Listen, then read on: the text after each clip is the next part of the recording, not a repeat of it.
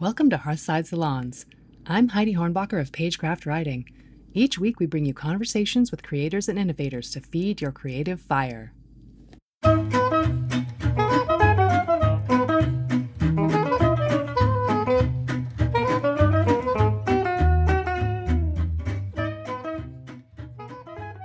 With the ever-increasing accessibility to decent camera gear, more and more of us are making films and hitting the festival circuit, or trying to.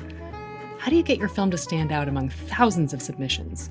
Drea Clark says your voice is what matters. In the film industry, no one wants to vouch first for any new voice. But as a veteran festival programmer, Drea gets to be the first mover to say, yeah, this person's voice is worth hearing. Today, we talk about the intangible, subjective, career-building world of film festivals and why she's driven to help more artists' voices be heard. Drea Clark, hello and welcome to Hearthside Salons. How are you? Hi, Heidi. It's so good to see you, even through a screen. I know it's been a couple years since we've seen each other in the person.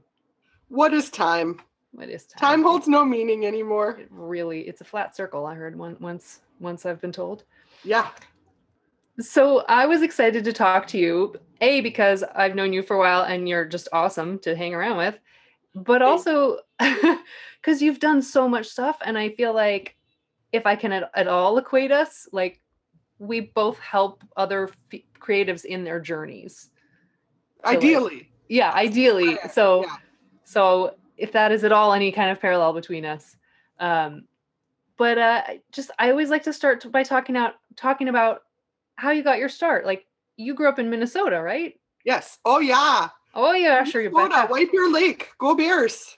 When did you come out to California and like, what was your plan? What was your goal? Who did you think you were going to be? World domination. So I'm born and raised in Minnesota. I went to the University of Wisconsin-Madison and did a year in England. And I studied English, communication arts, and then film and TV and art history because I was really good at doing the scheduling of things, which is how I ended up being a producer, but figured out how to work in a third major that way. I moved here. I kind of knew in school that I would move to either LA or New York, and being from the Midwest, I was over the cold. So LA it was. I feel you. I didn't really know Madison had a great film studies department. And then I also did a handful of production classes, but clearly it's not like the epicenter of learning film production. So I wasn't really sure which area or avenue I wanted to take. I just knew I wanted to do something with storytelling, visual storytelling, TV, film, something in there. So I moved to LA. I've been out here now 20 years or so. Wow. But again, time is meaningless, so it also feels like two.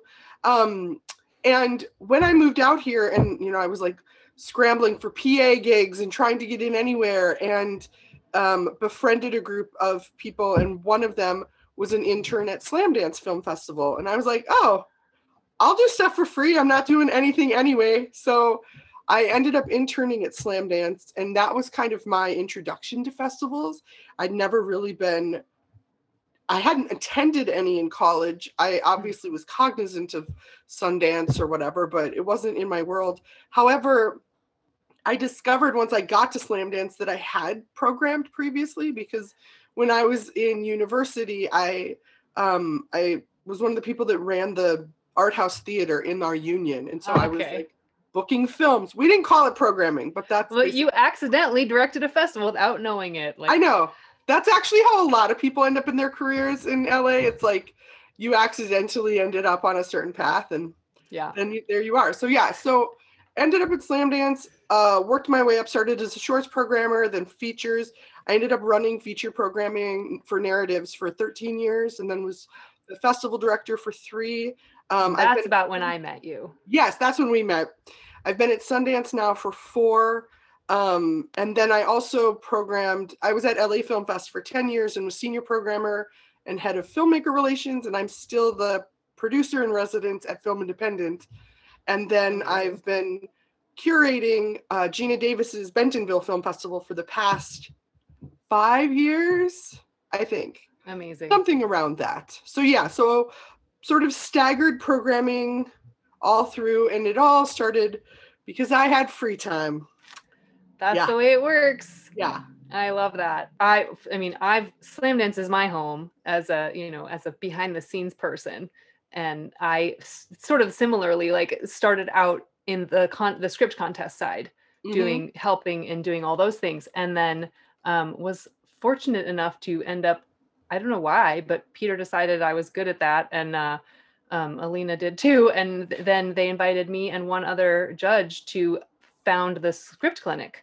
So we actually founded the Slamdance Script Clinic together and designed the whole how that works and like when you need help with the script and what you do and what we do for you. And so I do. I always will have a soft spot for Slam yeah, Dance because of it really does have a very strong commitment to its sort of yeah, by filmmakers for filmmakers ethos. And yeah, the amount of people that I've met through there or filmmakers that I programmed and then ended up having at other festivals or collaborating with myself, like yeah, it's good times. Well, and what you're saying too is like it's what we see so much around this town is like, you're just showing up and putting in the work, and eventually that's what gets you noticed, that's what gets you recommended.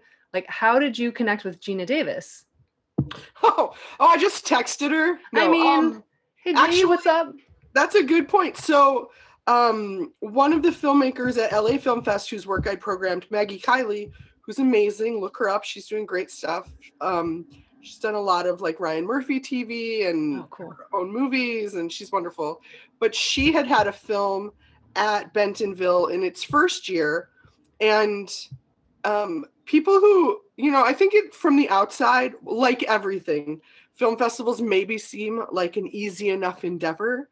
Especially, we've had people who worked events, or we've had people, and festivals are their own beast, both how they're run, how they're attended, everything. And so they had a good first year in terms of intent, and then wanted to sort of step up the game in terms of the films that they were reaching out to or connecting with or looking at for consideration, and then also the flow of it. And because I had both programmed a lot, and then most programmers don't have the production background that I also have. So I, for the first couple of years, helped put together what the production flow would look like for Bentonville as well. Nice. So yeah, so I got connected to them through a filmmaker who recommended me. And then Wendy Guerrero, who's the executive director, festival director, she's a director of sorts. She's been my buddy ever since, and my partner in crime there, and oversees the whole thing. So because you do have a production background, I was just looking at your list of features that you've produced. How did you, like, I assume, was that going on simultaneously while you were then programming festivals? You were also producing? Right. Well, all of I've produced 3 features that are out in the world. Producing obviously requires a lot of stuff that's in development or still cooking or various stages, but I have 3 features that are out.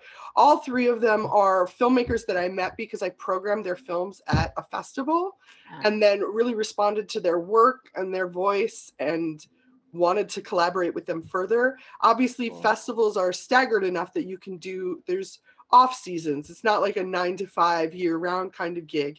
So I love balancing the two. And there's also a really unique insight in terms of knowing what is not coming through festivals, or like what festivals might be more hungry for, or even if it's outside of festivals, having a better understanding of like setting up the directors I work with of like, oh, will this be a helpful step in their career as well? Because a lot of festival work is so much more than just what are the 10 to 12 films we're going to have in narrative competition. You're not just looking for like, oh, these are the 10 to 12 films I liked best. There's so much that goes into that's intangible and subjective and difficult to explain, but a lot of it is also career building, and who are the filmmakers that I think not like there's something promising with this film, and also I can't wait to see what they do next, and I would like to help them along that journey. So yeah, so in making my own films and gravitating towards the projects that I have, it's been artist driven, certainly. Yeah. Well, I was going to ask because it feels almost like you're an insider then, because you're the programmer. So, as the producer, what programmers are looking for. So Right. like, well, except for I've also been like rejected by, like, I've never had anything play at Sundance. So I also know how hard it is. Yeah. And the numbers game, and because it truly is subjective, and it can be so much like, if I submitted a project that people really like, but they also have another very similar project, then it becomes down to like, well, which one of them do we feel like needs more help or has like a different perspective that isn't in any of the other 10 films or whatever it is. So if anything, it's a lot of the insight is me knowing how to coach or handhold my directors when we don't get in places, because so much of indie film world is dealing with rejection on so many levels. And having gone through it and realizing like, oh, it truly is not personal. Like me getting rejected from somewhere, I feel like I can like water off the duck's back it better than a lot of other people, because I'm like, I've seen how the sausage is made. There's a lot of sausage that doesn't get made. Okay, that metaphor does not work at all, but you see what I'm saying. Like, it's a really rough numbers game. No, it's really rough. I had a short that I submitted to Slamdance last year, thinking I am part of Slamdance. Like, didn't get in, and I was like, what? And it's really like, yeah. Most festivals you can't submit if you're on staff in that department. Right, since I was in the other side. So I did have some things play LA when I was there, and it was this whole thing of, at that time I was thankfully like low enough on the totem pole, and it was super awkward of me having to like leave meetings, and like I was left on the pending list anyway. So there's a lot. I will say there's so much intent for the festivals I work at and can vouch for anyway, of trying to have things be as fair and as broad as they can. Like there's a certain sense of nepotism that comes across when you see a lot of things, because you're like, what, they had this thing already played there or something. Part of it is cultivating relationships or festivals wanting to help artists grow, but part of it is also just who's on their radar and who's submitting what and who's doing what. So yeah, that's a whole other Well, that's interesting though, because it's not it's not just did you like my film or did you not like my film, it's how does my film fit into the tapestry of this larger thing that you're trying to get across in the vibe of your whole festival. Oh, for sure. And I've always said too, like, Slamdance, certainly LA is this way, but I don't think a slate, like a lineup of films, is a good one if I like every film in the slate, because it shouldn't just reflect a single person's. Honestly, that's not how festivals work. You can have like a guest director or someone curating particular sections, and sure, then you want a personal voice, but for a lot of it, you should want work that challenges some people or or doesn't, because that's what an audience is getting as well. Like being on the screenplay side, and like the way we look at advancing scripts, and then the last big meeting where we have the 10 finalists and we're all in one room. Well, not this year, but we'd be all in one room, like arguing for, and it gets nasty. Like, oh, yeah. I'm going to bat for this script, that guy's going to bat for that script, and we're like fighting over the nitty gritty of why this script is good or that script is bad, or deserves it over that script. And so I can't even imagine then a whole film, you've got even more elements to look at and argue over. Yeah. Right. It's a lot. And honestly, like, one of the things I've enjoyed most in terms of running the rooms of deliberations that I've run is that's a skill as well, in terms of making sure the team that you we're not all screaming at each other. Right. But that everyone feels equally valued, but while you're also trying to keep in mind like this overall perspective. So like for both LA and Slamdance and Bentonville, like we're looking at having within our like competition segment, for example, you're looking at like, I want a wide array of films. I would like different genres, different demographics, both on screen and in the directors? Are they coming from different parts of the country, of the world? Are we looking at like a coming of age story? And like, you don't want your list, like, that's the reason why just saying like, oh, these are the 10 best films we found. Like, what if the 10 best, of course, being subjective, are like, oh, all we have 10 heterosexual romances. Right. Like, what is that bringing to the world is in terms of range or in terms of anything else? So it's another reason too, if when people go to film festivals and you can go into, especially I love the discovery, like competition sections, like where your unknowns are and your new artists. But those are also the ones, they're very much, they're learning their own craft and like finding their footing and their voice. And so there's definitely flaws, but like I would always rather program a flawed film that had a more distinctive POV and perspective behind it, or story to tell, than someone who's like, oh, they competently made a film that I recognize. You know what I mean? Like, yeah, no, that's really great to hear, because I think we hear that like, oh, if your sound sucks, you're sunk and you'll never get anywhere. You never, and I think there's some that the perfect being the enemy of the good thing, right. where, we shoot ourselves in the foot because it's just not, oh, if I can't do it to this level, it's not worth doing. It's not good enough. I will say sound is always kind of, I know sound is the thing, but yeah, but I mean, like for me, it's more, do you have story flaws or performance flaws or whatever? Those are the things, like, especially being a producer, I'm hyper aware of what budget limitations there are, or, what people are trying to create with what they have. And so I can have a certain forgiveness of, well, okay, your funny best friend is not that funny, but the rest of it, or like your lead character's exploration of their sexuality, like whatever it is that's unique and new, can outweigh the kind of, okay, I get it, that was not your best. Yeah, you were using your mom's car for both picture cars and we could tell it was the same car. Yes. What was like one of the biggest challenges that you've faced or like figured out how to overcome as a producer? I think the biggest challenge I'm still figuring out, which is money. Funding is the worst. Finding money is the worst. Keeping money on board is the worst. Like the amount of projects I've had that are like, oh, we finally have all our pieces.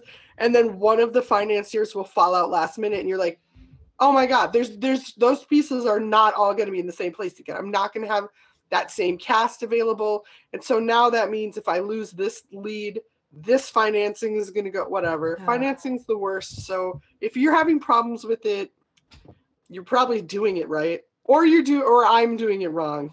I'm probably doing it wrong. But I think for me, I love, similar to on the festival side of it, of programming and also doing fest production, I love splitting the creative and then overseeing the production side of things. So I like to start as early as possible. I love developing scripts with the writer or director. I love sort of just making sure things like that I'm bringing to the table are helpful and guiding things in like a good and positive way. And I'm setting up my director for success and the project to be as good as possible.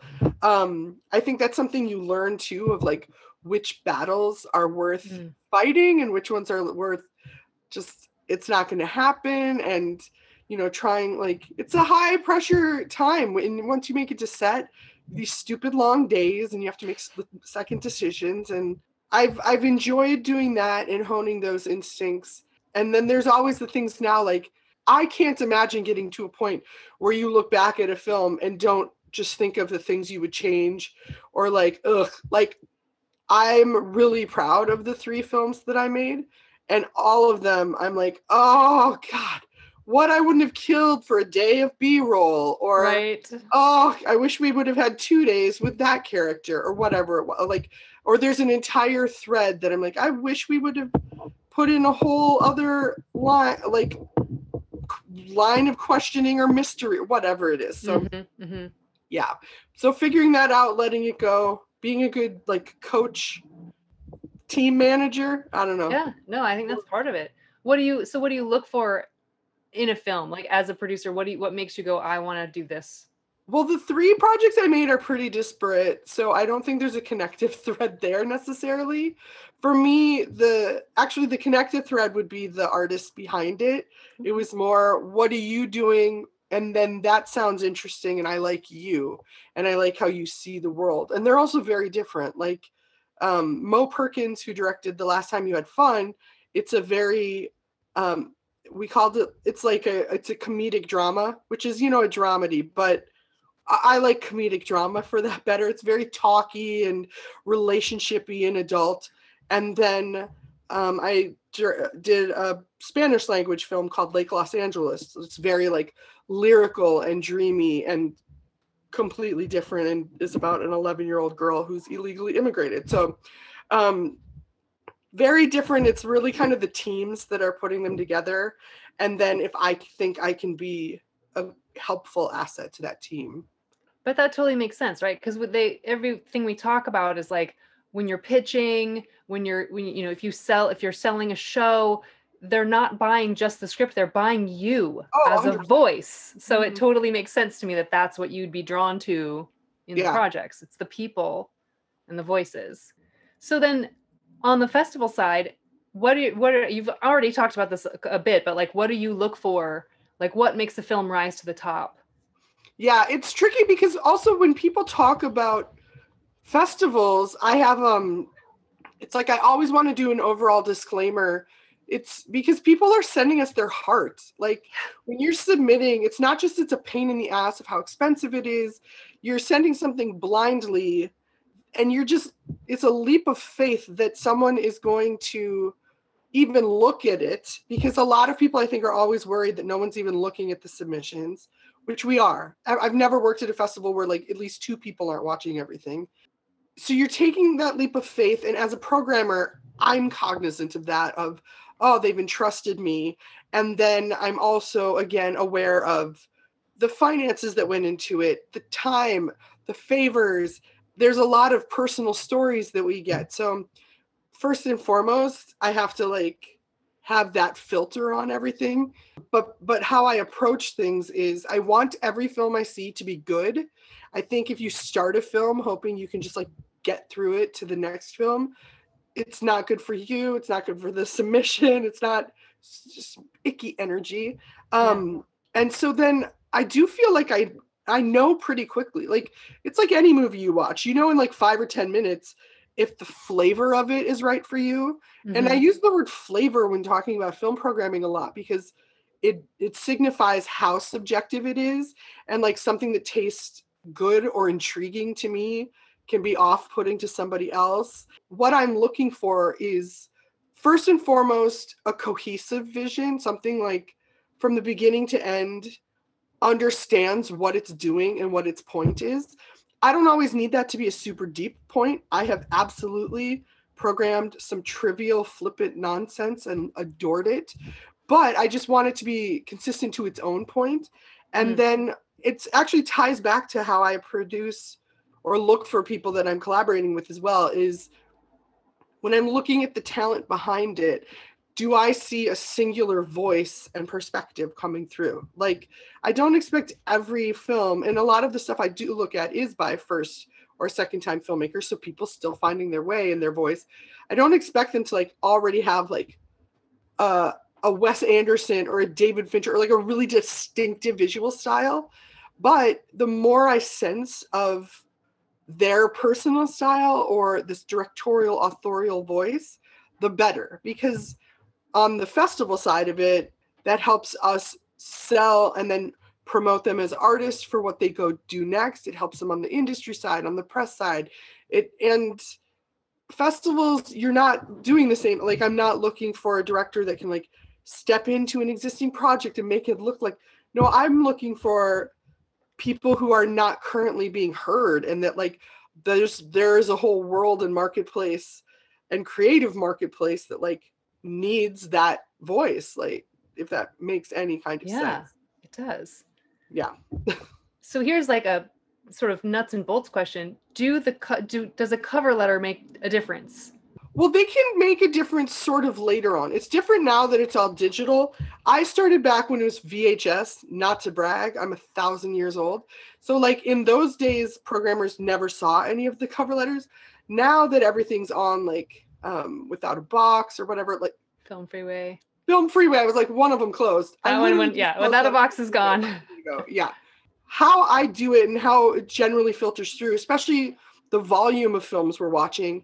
I'll watch a film. Sometimes I'll look through and glean a little about the director. Is it a first timers or whatever?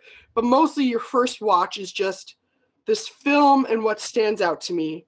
And then what you do, if it's something that you like and you're passing along and you become the champion of, because it does become very personal. And the films that rise to the top are films that have champions on the programming team.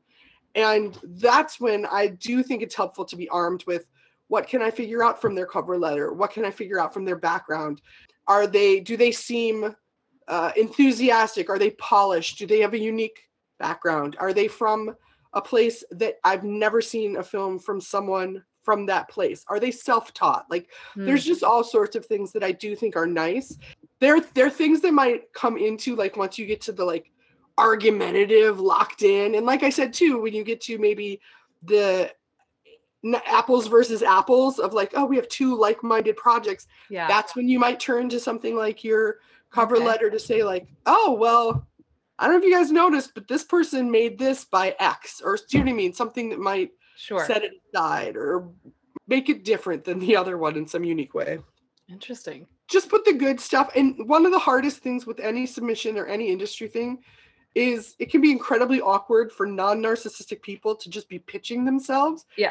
So even in, it's people tend to do disclaimers or like, thank you so much. Like just sell yourself, make it a commercial, just like a paragraph of positive, like this, and this are why I think that these are your hooks or whatever. Okay. Good. Yeah. Like the same way you pitch a script, because on the script side, we don't look at any other, like if I can't read your script and the story stands on its own, like I don't need to be reading, like some people put like a log line or a photo on the title page of the script. Yeah. I'm like, nope. And I should, so it's like, so I don't look at that stuff. So I didn't know if it was the same. Like I said, I don't lead with it. It's more, that's good though. Once something's moved along, I might go to it for just more info. Yeah, that's great. Yeah. Is there anything you can say that like, what should filmmakers never do when submitting to a festival? I don't know. It's so hard because I'd never want to be arrogant enough to dictate someone else's like artistry and how they're doing things. Although there's tropes that come up every year. Like for instance, this year, the amount of films I've watched, literally hundreds, that started with like a scene and then it went like 48 hours earlier. Right. And so there's things, but then again, I could see a film tomorrow that does the same thing and I won't blink at it because it's great, whatever. Yeah. So in terms of just the content side of things, on the submission side of things, I think it's, especially at LA when I was in the office and more privy to like the random emails that would come through that then we talk about, people, it immediately gets around the office if like someone's belligerent to the programming coordinators or anyone handling submissions, and if they're rude or if they're like insistent that no one's watched their stuff, like and I've had that on the producer side of things too, where I'm like, the Vimeo numbers haven't moved at all, but I know for a fact that the film has been seen. Or like we would have someone call and yell at our coordinator at LA, be like, no one's watched it. And then I would go through and read my own footage and be like, I watched it. I know it was watched because I watched it. I'm sorry, the numbers weren't right. So if you're taking that out, that doesn't help you. And then people, like I associate, if I see you submit something for years, I'll be like, I know that person. They like made our intern cry. So yeah, just be considerate because we're trying to be considerate of you. And then there's also, I think there's a lot of, for a lot of festivals where you've played before, like if it's a festival that only has premieres, keep them updated. If you've premiered elsewhere and you're out of the running, let them know if you're able to. But on the opposite side of that, if it's a festival that doesn't have premier status requirements, and you like get into a number of regional festivals, you don't need to tell them every single time you get into one. Like it's because it's just your festival status. It's not the number. It's not whatever. Anyway, so I say that of like, I've received sort of like argumentative things in the past, like, well, I just got into these two others, so you'd be lucky to have me. Yeah, I am looking at thousands of submissions right now. Like, I'm sure we'd be lucky to have many of them, but anyway, so. Well, I mean, I think all of that comes down to just, be kind, be a decent person, don't be a jerk. Well, that's like the number one Hollywood rule that I learned was you should be kind just to be a nice person and you'll lead a happier life. But also, you never know where the person you're being rude to will be next and how that can work for or against you. So be kind, even if it's for selfish reasons. Well, I want to start getting into people's questions. Sure.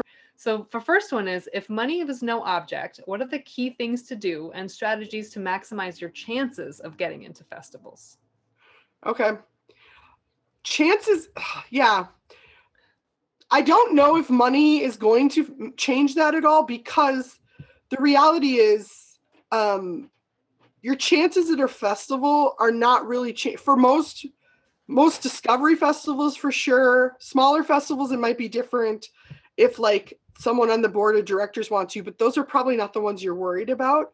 For discovery and marketplace festivals, which is to say like Sundance, Tribeca, South by Southwest, Cannes, Toronto, like you're looking at a lot of integrity cooked into that process, and that integrity is tied to people's personal tastes. So the best thing that you can do to help your project is if you're able to contact an actual programmer and put it on their radar, pitch them nicely, respectfully, and with an easy out, like that's as helpful. Or that, and then maybe having an alumni filmmaker or like a very esteemed industry person, a producer, a rep or something, give the same programming team a heads up of, I saw this myself. I think you should keep an eye on it. I vouch for their talent. I think this is going somewhere. Those are the kinds of things that will like make sure that your project gets in front of the most eyes or the highest eyes or whatever on a team. Like I said, your project will be seen, but sometimes, it can be if the festival director is like, oh, well, this person that Miranda July just gave them a recommendation. I'll look at it myself. Right. Like, that can help you. But on the other side of it, I would be wary of festival reps or producers reps or sales reps or anyone who's charging you to be part of your submission process. Largely what that just breaks down to is they're just going to email me or someone like me and be like, I have this great film, and I'll be like, great, I'll put it on my long list of recommendations. Like, it's the same sort of thing, but you're out all this money and they're just like whispering to you about how much they're helping you. Like, I was going to ask you about that, because I got connected with one of these festival whisperers earlier, before COVID, and she was trying to convince us to go with her, and I was just like, I don't see why. I don't see what, aside from, I do see that she would know, hey, this festival probably isn't even going to bother looking at, helping me pick which festivals to enter. But aside from that, I was like, that's just a matter of research. Right. But some people are more comfortable with that research or even knowing to do it, and some people aren't. And I also certainly don't want to begrudge or dissuade people. There are festival consultants who do great work and to use the word champion, who really want to champion and help projects and might have great ideas of like a festival strategy, of giving you reasonable expectations about like where to go, and then can also guide you into looking for distribution and sales reps and things like that. So there's definitely, it's not like a wide brush. Everyone doing festival consultation. It's more if you feel like there's a mercenary bent to it, of if you give us all this money, we're going to get you in front of the best execs and shakers and like the Right. The films that are programmed by festivals are programmed by festivals. So even ones that seem like they're like, oh, this was, again, with the nepotism, or this was a connection, those might have come through because someone wrecked it, or like they had an alumni involved with it, so it was on their radar, or whatever. Like I have a tracking list that I run year round, that I'm looking at everything from news releases of like projects that have just been announced, to I'll go through like Indiegogo and see who's fundraising. Oh, And wow. like so like most programmers who do that have tracking lists. So if anything, like I said, getting something on tracking and having it like be in their heads, and that's all well and good. But in terms of money, I don't think it's cost effective to put like your eggs in the basket of someone who's like sounding like they can promote you to a programming team. Well, and can you talk a little bit about the difference between, you said a discovery festival, a market festival, and then like regional, as the differences are? Discovery and market are often the same. So a market festival, like Sundance obviously is the premier market festival in the US. And by that they have a very large marketplace. It's the idea of like every day you'll hear about the sales that happen. Bidding like, war. Yeah, there's a bidding, or 3 buyers left the screening early so they could start, this does not happen as much as it used to, but that's a festival where you go into it. A lot of the films at Sundance or other market fests already have distribution deals lined up. Some of those are already in place before they're programmed. Some of them are people are programmed and then distributors jump on it. But most people want to sell at the that's it's a whole other thing. But market just means like it's a place where buyers will be, and that the credibility of the films they're programming is with the intent of a buyer's market. There's other festivals that are known for like, oh, really beautiful, dreamy work, but it's not necessarily like commercially available or accessible. Like, so it might be like, oh, well respected, but it's not like we have distribution going there because their stuff is not, connecting in that kind of way. And discovery, generally what discovery is less discovery festival and more discovery sections within festivals. So that would be like at Sundance, there's a premieres section, which are low budget for studios, but that will have sort of a studio or distributor attached. But then there's also a competition section, and then there's also like the next section, and next you have to be under $1 million, and it has to be your first or second film. So the discovery sections at major festivals are typically also a premiere. And so again, once you move, you have your market discovery festival. I'm looking at my own hands, like I can't see them here. You have your market and discovery festivals, and those are the ones that everyone has on their list, and they want to premiere, and it sounds the fanciest because they do. They have buyers and they have things there. And then you have your films that are less marketplace, but that still have a lot of like credibility behind them, like San Francisco or Cleveland or Dallas, like just have like always have good programming. And then there's the kind of regional or niche, because I mean, every town has a festival practically. Like every person has a podcast and every town has a festival. It's the same sort of thing. Yeah. So it's also good to like really build out, especially right now, the majority of independent films, particularly low budget ones, are not going to get a theatrical release. And so your festival is one of the ways that you're doing that you're moving physically across the country when we can physically move across the country. And so looking at and building a good regional path for yourself to get into different markets, to get in front of different eyes, to build mailing lists, to build audience support, like that's one of the keys of looking into those festivals. But I'd also, another just small thing, everybody wants into the major festivals for their premiere, and the major festivals only have premieres, so they're not going to play.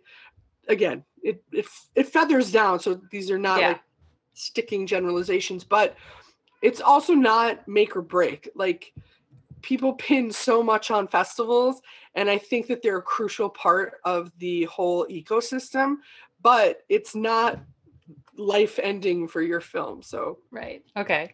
The next question I had for you is, once you've gotten into a festival, what are the necessary important things a producer needs to do prior to and during a festival? Okay. Well, before you even get to the festival, one thing that people don't do a lot, but like as you're wrapping, while your edit is happening and your director's overseeing that, you should be putting together your materials. Have your stills ready to go and approved by talent if you need them. Have your paperwork ready. Have your whatever. If your music isn't cleared yet, like have those things ready to go so that when a film festival does invite you, everyone, their first question is they make you sign something that says you are authorized and can, whatever. So you need all those ducks in a row. And if you already have like, cool, here's our clean synopsis. Here's the amount of people that don't have approved images right away is crazy. So have those things ready to go.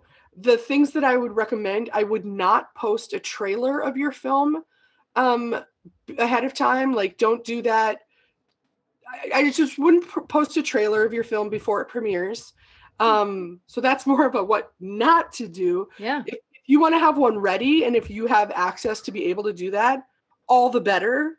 But I wouldn't post one because some sales agents will recommend not posting it at all because when it sells, the distributor will want to have their mark on it, and it screws up if people Google and look to it and there's an existing trailer and it's different or just different tone to it than what they envision. So yeah, so I think that's good.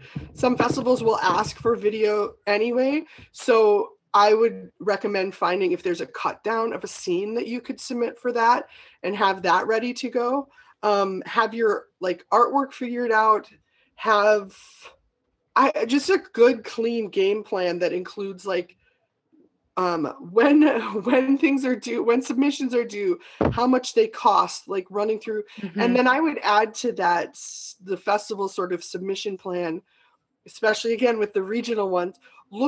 Find out from every key member of your cast and crew, like your higher ups, find out where they're from and where they went to school and put those on your list. And then when you reach out to those and you're like, hi, Tulsa, the cinematographer for my film is from there, and I'm sure their friends and family would love to come to a screening. Like, it makes a big difference in places that don't have a lot of film coming through.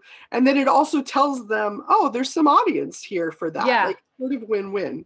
So I'd build that into your kind of festival strategy. Oh, and then during, the other thing I would look at, and this is more for the directors, a lot of people, because your producers are going to be concentrating on the sales part of it, and basically like once you get invited to a festival, that's a good time to go out and look for a sales agent. Then you've already been vetted by a festival, so then you have that for the agent, and then the agent, like the whole thing is about just levels of vetting. Like people just want someone to vouch for something at every stage.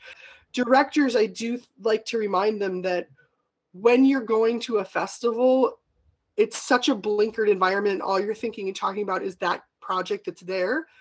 But you should already have your next project figured out, even if it's not the one you're going to do next, and have that in mind. And also use the same opportunity leading up to your premiere to be looking for representation, if that's a path you want to take. Because I think that, so a lot of things have to do with momentum and the idea, if you're meeting someone, it seems like, oh, and they already have this other thing going on, then like maybe there's a programmer that wants to produce it. Like maybe there's people that you're meeting and that can be good collaborators. And so I think you can get very honed in on just that film, but thinking future is also helpful. Okay. Eva asks, how many pandemic-related films have you seen already coming in this year? Get out of my head, Eva. You guys, I'm going to tell you now, if you were planning to shoot something that looks like it was shot over Zoom, you don't need to, because someone else already did. And by someone else, I mean about 8,000 of them. There were a lot, and they were heartbreaking because most of them start with title cards of, this was made during isolation. I was the only crew member. Some of them do have like Zoom style performances or actually recorded over Zoom. That said, I'm sure like everything this year and then definitely next year, I'm excited to see once this is like filtered through some and we're not so in the thick of it, it will be interesting to see how it manifests story-wise. We've definitely had some projects that like I liked, and I can't say too much more about that, but that did incorporate it, and a lot more that like they went with their first gut reaction, and always wait for your like second, like let it filter through to another gut. I don't know, but a lot. No, that's interesting because I'm talking about next year, because one of the very first episodes of Hearthside Salons we were talking with historians and art, and I have a historian friend and an archaeologist friend about the like Boccaccio and like how stories that came out of that and stories that came out of what happened after the 1918 plague. We had the golden age of literature and stuff. So like looking at what might come out of all this. Yeah. So, no, that's the silver lining, right? Yeah. Malik asks, what's the best way to narrow down what festivals are good for you if you don't want to spend $1 million on festival submissions? Okay. There's sort of two routes that I always recommend. One, if you're able to identify a film that's similar to the one that you've made, both in length, like if it's a short or a feature, and then documentary or narrative, and then most importantly, like it doesn't have to be the same exact subject matter, because again, you should hopefully be making brand new things. But if it's the same tonally, like, oh, these are both stories of someone who overcame like a religious background or whatever it is, but that has the same flavor to it. I'll use the word flavor again. And then let them do the legwork and like find films like that from the last couple of years and track every festival they went to, because that will tell you if the people who program that festival, who are often the same year to year, like that kind of flavor and respond to it. Obviously, that's why it's another reason not to have like the very same, because they'll be like, oh, we just showed a skateboarding graffiti artist thing last year. Like you want it more sort of tonal and flavor than like the same story. Okay. But yeah, so I think that route of like finding a film or two as like your litmus and looking at that. And then the other one of finding festivals that you've either been to or heard about and making sure you do the research. Like research is free. Looking up at the last couple of years of like a festival's lineup and reading the synopsis, look at a couple pictures, watch some trailers and be like, no. Yeah. They're not going to like my funny, like coming of age journey or whatever. This is a very serious festival. Like research is free. So yeah. I found that very helpful on Film Freeway. Just reading the, how they write about themselves as a festival can tell you so much. Mm-hmm. And then how people that are, putting their testimonials or their reviews up tells you a lot about, if I see all, 18-year-old guys reviewing this, I'm like, they're not going to be interested in a film from me. That festival doesn't want me. So I'm going to just save my money. Yeah. Figure out who you work for. Yeah. Yeah. Yeah. That was a little bit of a painful lesson for me earlier in the year. Just figuring it's probably the same as online dating. Like, yeah. It's like, why don't they like my film? And then I started looking, I'm like, that's not going to be a thing. Yeah. So that's helpful. Also, are screenplay competitions worth considering, or just focus on the film after it's made?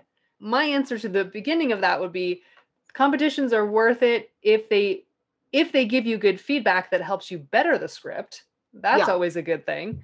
Or if they get the interest of somebody like a programmer who's like, this script is amazing, I want to see. That's happened to me actually a couple times. I've ended up I haven't gone as far as producing it, but I have connected them. Like I've read a script in competition and just be like, this script is amazing. And, reached out to the writer and, connected them with a producer I knew that, just like literally 2 weeks ago, I connected a B-level talent name actor with a producer that on a script that I was just like, this person should be with this person. And so, I love those. Yeah. Yeah. So it's like, but what would you say? What was the second part of that question again? Are the screenplay competitions worth it, or just to focus on the film after it's made? By which I think he means just focus on putting festivals in, putting the finished film in festivals versus putting the script in. Yeah, no, I totally agree with you, Heidi. I think, you doing your research on screenwriting competitions, so many of them are offering different things. And I think what's most valuable to Well, cash money is very valuable. And so if it's a festival that looks like decent odds or has like, you can tell if it's this thing of like, oh, you can win $5,000 and then you can read. They generally say in their announcement how many submissions they had the previous year or something. You're like, cool, $5,000, but like a 1 in 20,000 chance is stupid if that's all you're getting. Right. But if it's something like, I do think it's always helpful for screenwriters to be getting feedback on their script from completely new entities, especially if they're knowledgeable and experienced. And again, a lot of your work as an artist is filtering through if what you do or don't want to take away from something. But yeah, I think that can be just so helpful. And if like the cost of submission is, 25, if you're paying $25 for professional feedback, that's pretty good. I just, as a shameless plug, that kind of feedback and coaching is one of the things we do here at Pagecraft. And one of my clients just won the nickel. So nice. We're doing something right. Yeah. Oh, that's great. Congrats. Yeah, thank you. We're really proud of that one. We were about to do a staged reading for her of the script. And it's in talks already with people, so we can't be showcasing it. And I'm like, oh, tough problem for you. I'm going to give you that. That's a thumbs up for you. So please. I will, just off of that, for anyone who's listening to this, who is a writer or working with the writer, speaking of what's free, readings are so much more helpful than you could ever imagine. Like, as anyone knows, it's like pulling teeth to get someone to read your script. But even if they're not like actors, if you assemble 10 people to do a read through and then they all give you notes afterwards, you're going to get so much more out of hearing people say your dialogue and walk through those things and then give their immediate notes than you are for cold reads. Like, it's language is so fluid. It's so different once it's going, especially once you've had a bunch of drafts and it's all in your head how people are related or whatever. So again, free things, I can't recommend that enough. Yeah, we actually do. We have a writer's lunch free here on Zoom every Wednesday. And it's an opportunity for writers to workshop like 5 or 6 or 10, depending on how many people we have. Oh, that's great. Pages. And like, that's my one rule is you are not allowed to read your own script. You have to assign parts to whoever else is there and just listen. Your job is to just listen. And then, everyone gives feedback. And we, of course, do that in a lot of our classes as well. Yeah, so helpful. But it's so helpful. And that's just to my other tag on to that question about screenplay competitions. I always think that it's more than the money almost. It's worth it looking at who they say they get your script in front of. Like if they're going to connect you with people that that are decision makers or, because half the time it's like you get to be in front of all these production companies. It's some lowly intern at that production company that's reading your script. It's not. Right. It's also, there's some things, especially if it's niche, like I remember when Slamdance had a horror competition, we published our like top 15 finalists or something. And a few of them let me know, like they immediately were contacted by a handful of managers. So there can be things like that too. It's like, how will that competition or that festival forward your career, I think is always a important thing to look at. Eva says, what genre in short films are 1, the most saturated, and 2, the most difficult to deliver on, in your opinion, and 3, the most needed to be made? What's too much? What's missing? So yeah. Honestly, I haven't made a lot of shorts. I've watched literally thousands of them, but I think I find them more intimidating than features for the reason that a good short, I think structurally is so much more difficult. A feature, you can definitely subvert the form, but features have a very stringent format and structure that most things adhere to, and it helps you build it and know that you're building it right. Shorts, it's much more different. This isn't genre specific. It works for everyone, but shorts, it's much harder to determine and make sure that you are putting up a beginning, middle, and an end.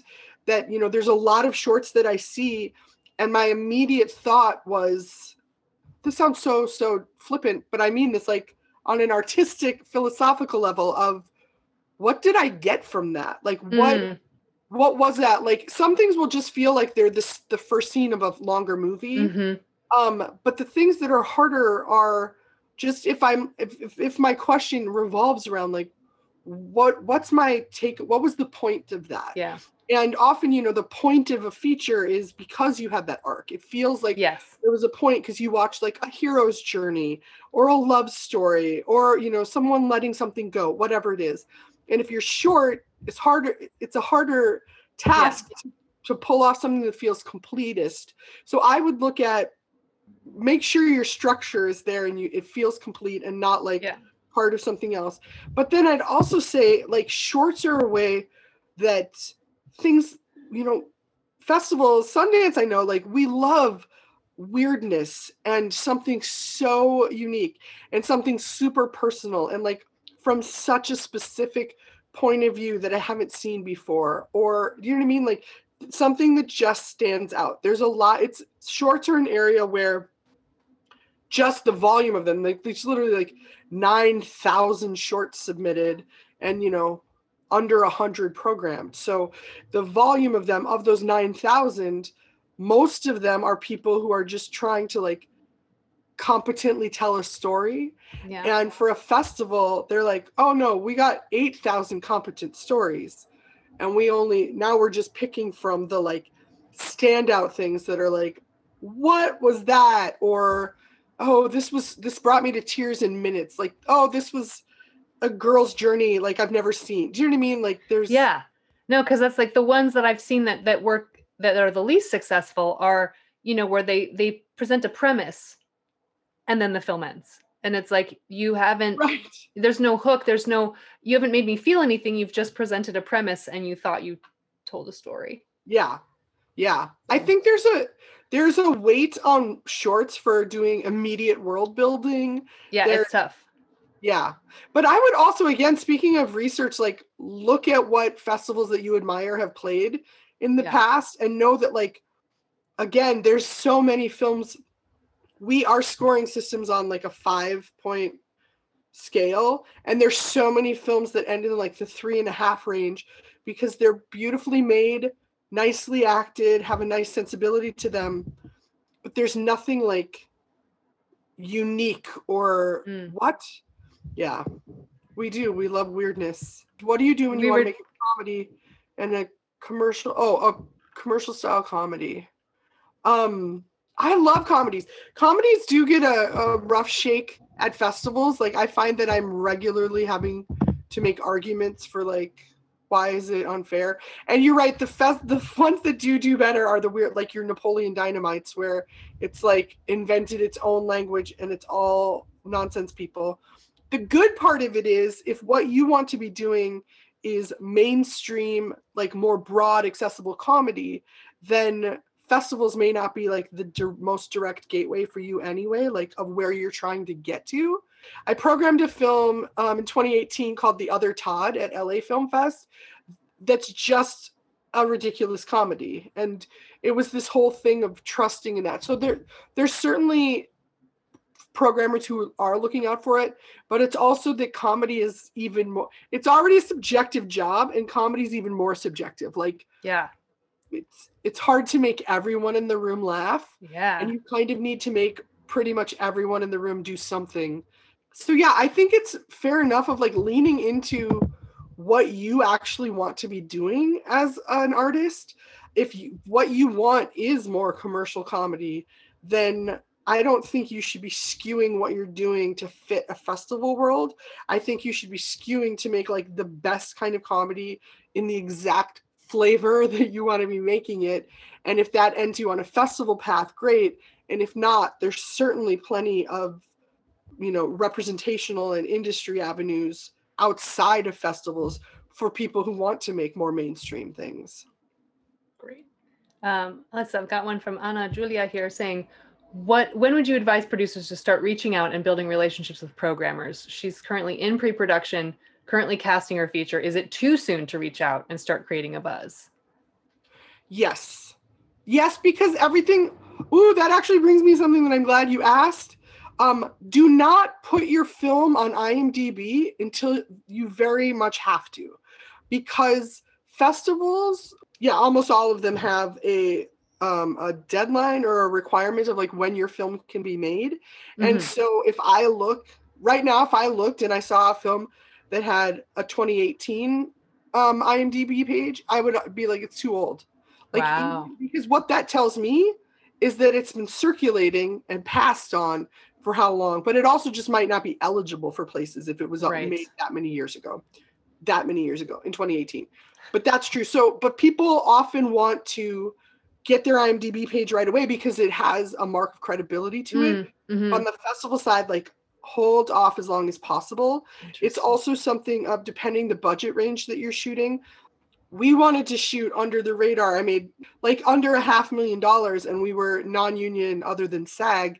And so I'm like, I certainly don't want to be advertising this.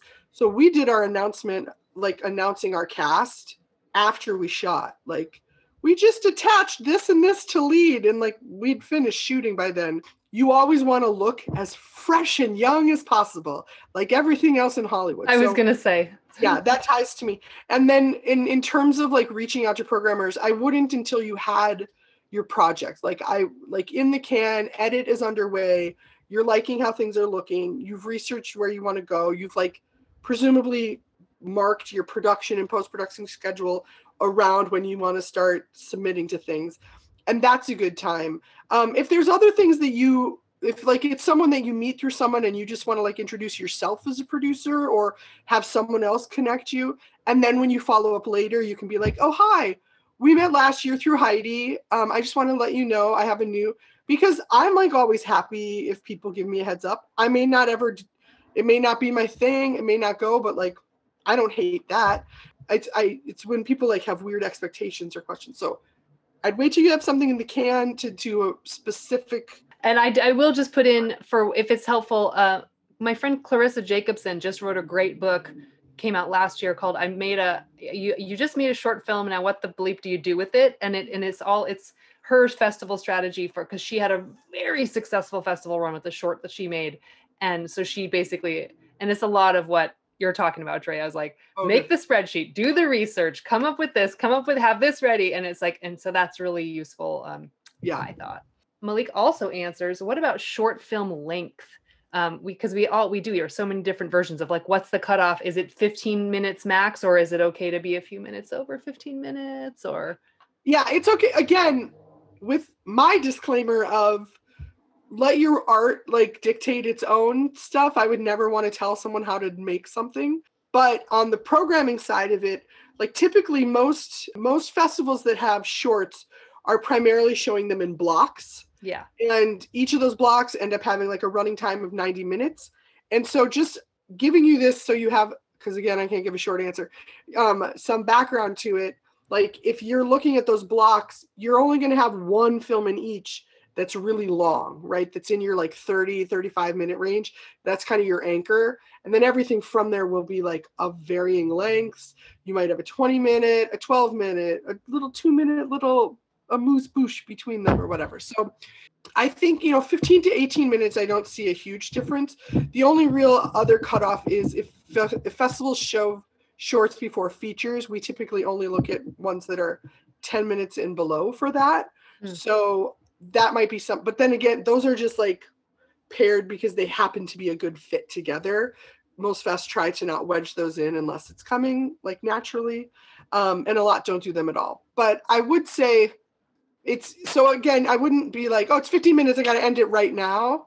But make sure you're telling like the story that needs to be told in the amount of time it does. Most festivals, their division of feature and short is either 40 minutes or 50 minutes even. Anything in the 40 to 60 minute range is hard to program because you're cutting off like what you can pair it with to make it its own block.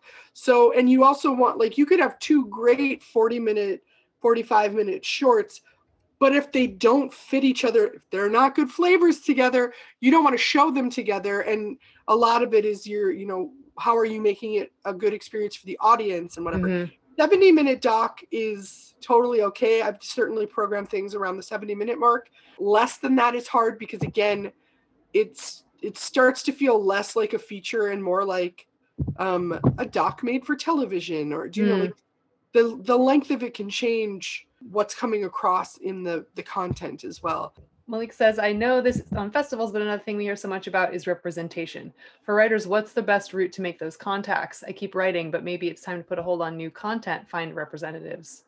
Yeah, I think it's dependent on what track you want to follow. And like, if you are primarily collaborating with people that you know, representation is not as crucial. If you are someone who is looking to be like paid per job, like a writer for hire, and brought into different things, then representation might be more of a fit. That said, representation, like everything, it's also cyclical. Like, it's very difficult to get it unless you've had some measure of success or some element of someone reputable vouching for you. So that's generally the avenue in. Like, if you know someone else who's represented by someone and they really like your work and think it's strong and ready, then they could maybe vouch for you and like do introductions. But that goes back to the when screenplay competitions are of value. If they get you in front of people who might want to represent you, then that's useful. Yeah. Like I said, like so much of it, the cyclical nature, it is all about the idea of vetting. Everything being made, not even independently, but really just being made in this industry, is a lot of people who really want someone else to vouch first. Nobody wants to be the first mover, which is why I love programming. You get to be the first mover. Yeah. I get to say, I'm watching this thing blind. No one else has seen it. I can't read any reviews. My gut reaction is that it's good. But not a lot of people like to be that first call, and representation is part of that. So anything you can do to amass, like having your work vetted, be it like, I made the short list and therefore I can point to, I wrote films that played at this and this festival, and then I made it to this short list, and then whatever, like any kind of vouching you can get. Those are the things that you're amassing in addition to your work, more than just like a list of potential managers or whatever. Mm-hmm. Drea, this has been so great. I feel like that it's been like a deep dive into so much great information, and I really appreciate you sharing everything with us. You're so welcome. Thanks for listening. Thanks for the good questions. Next time on Hearthside Salons, Hollywood didn't start out as a boys' club, nor did it start in Hollywood. Alice Guy Blaché was the industry's first woman director and co-owner of a film studio in Fort Lee, New Jersey in 1910. Writer-director Christina Cutler has been celebrating Alice and working to bring her forgotten story to the world for years. We'll talk about Alice's groundbreaking life and career before there were barriers to inclusion, including directing the first film with an all-African-American cast. Special thanks to our graphic and sonic designer Joel Harris. Our theme music is by Lachey Swing. For more on our script coaching, online concept-to-pages screenwriting courses, and writing retreats in Italy, again someday, or to be part of our live recording audience, visit us at pagecraftwriting.com, at pagecraftwriting on Instagram, and at pagecraftwrite on Twitter. I'm Heidi from Pagecraft. Thanks for listening and stay well.